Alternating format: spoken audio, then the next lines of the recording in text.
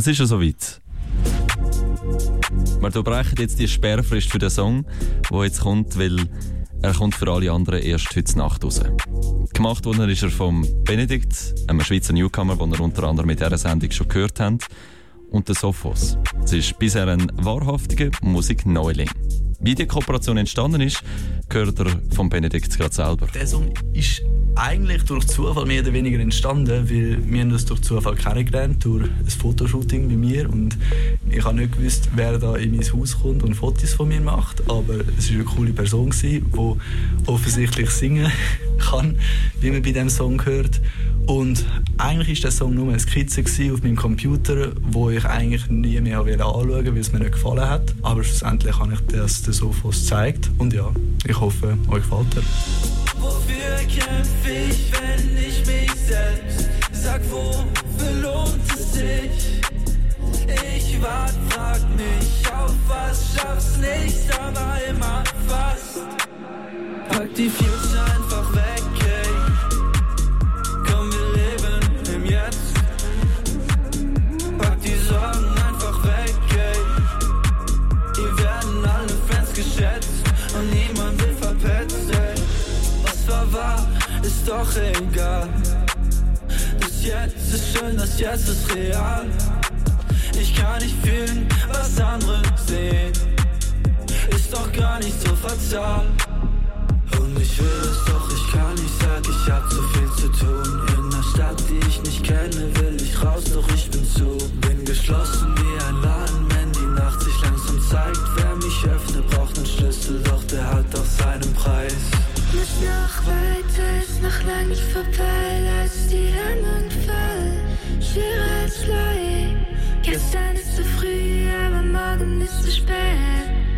Darum lass ich sein. Pack die Future einfach weg, ey. Komm, wir leben im Jetzt. Pack die Sorgen einfach weg, ey.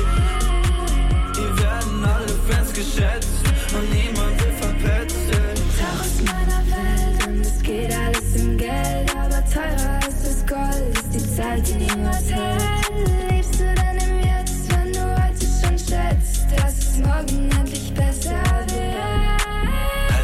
Fest und lass mich los, ich halt an mir. Ich such keinen Trost, zieh mich zurück und bleib bei mir. Doch halt ich immer noch für groß. Ich bin nicht größer, hab nicht Schuld, es geht auch weiter. Bisschen vor, ich lass dich sein, so wie du bist. Weil ich bin, was du nicht suchst. Pack die Future einfach weg, ey. Die Future einfach weg. Komm, wir leben im Jetzt. Komm, wir leben im Jetzt. Pack die Future einfach weg, ey.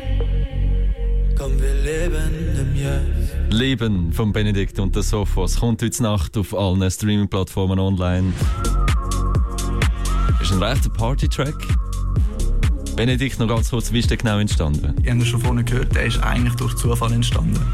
Ich bin an einem Abend einfach mal den Beat online irgendwo gefunden, habe den Refrain gemacht und ich habe es scheisse gefunden. Muss ich ganz ehrlich sagen, mir hat es nicht gefallen. Und ein paar Tage später, durch einen Zufall, durch ein Fotoshooting, ist Sophos zu mir heimgekommen. Und dann haben wir irgendwann über Musik geredet. Und dann habe ich ihr mal den Song, die Skizze gezeigt, eigentlich zum Spaß, weil ich dachte, ja, schau, nicht alles, was ich mache, klingt eigentlich geil. Aber schlussendlich hat es ihr irgendwie gefallen, hoffe ich. Ja, und dann haben wir einfach zum Spaß mal angefangen, auch ihre Stimme ein bisschen reinzubringen. Und mir hat es sofort viel besser gefallen. Und dann haben wir einfach mal angefangen, ein bisschen mehr Texte zu schreiben. Und der Song ist, ich glaube, innerhalb von 3 Sitzungen oder so mehr oder weniger entstanden, an 3 verschiedenen Tagen. Und jeden Tag ist so eine andere Strophe dazugekommen und irgendwie, dort und dort muss man noch etwas ändern. Also es ist ein sehr akribischer, aber auch sehr kreativer Prozess gewesen, der mega cool war. Ich mache normalerweise einen Song so an einem Tag fertig, aber der ist durch viele Phasen durchlaufen.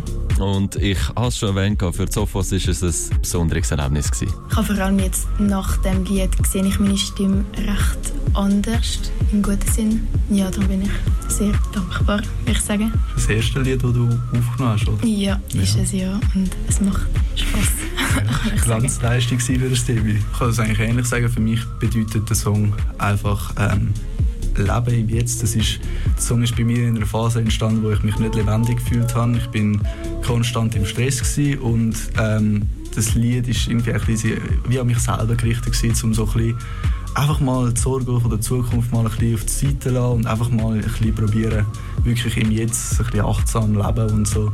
Probieren mich nicht mir über alles Gedanken machen, was noch kommt, sondern auch mal eben ein bisschen im Jetzt bleiben, weil das Jetzt ist real. Das Jetzt ist real, aber schauen wir trotzdem noch ganz kurz, was wir von euch in Zukunft noch erwarten, Benedikt. Bei mir, denke ich, kann man noch ein paar Sachen erwarten. Ich habe gerade das Gymi fertig gemacht, wie vielleicht der ein oder andere Hörer weiss.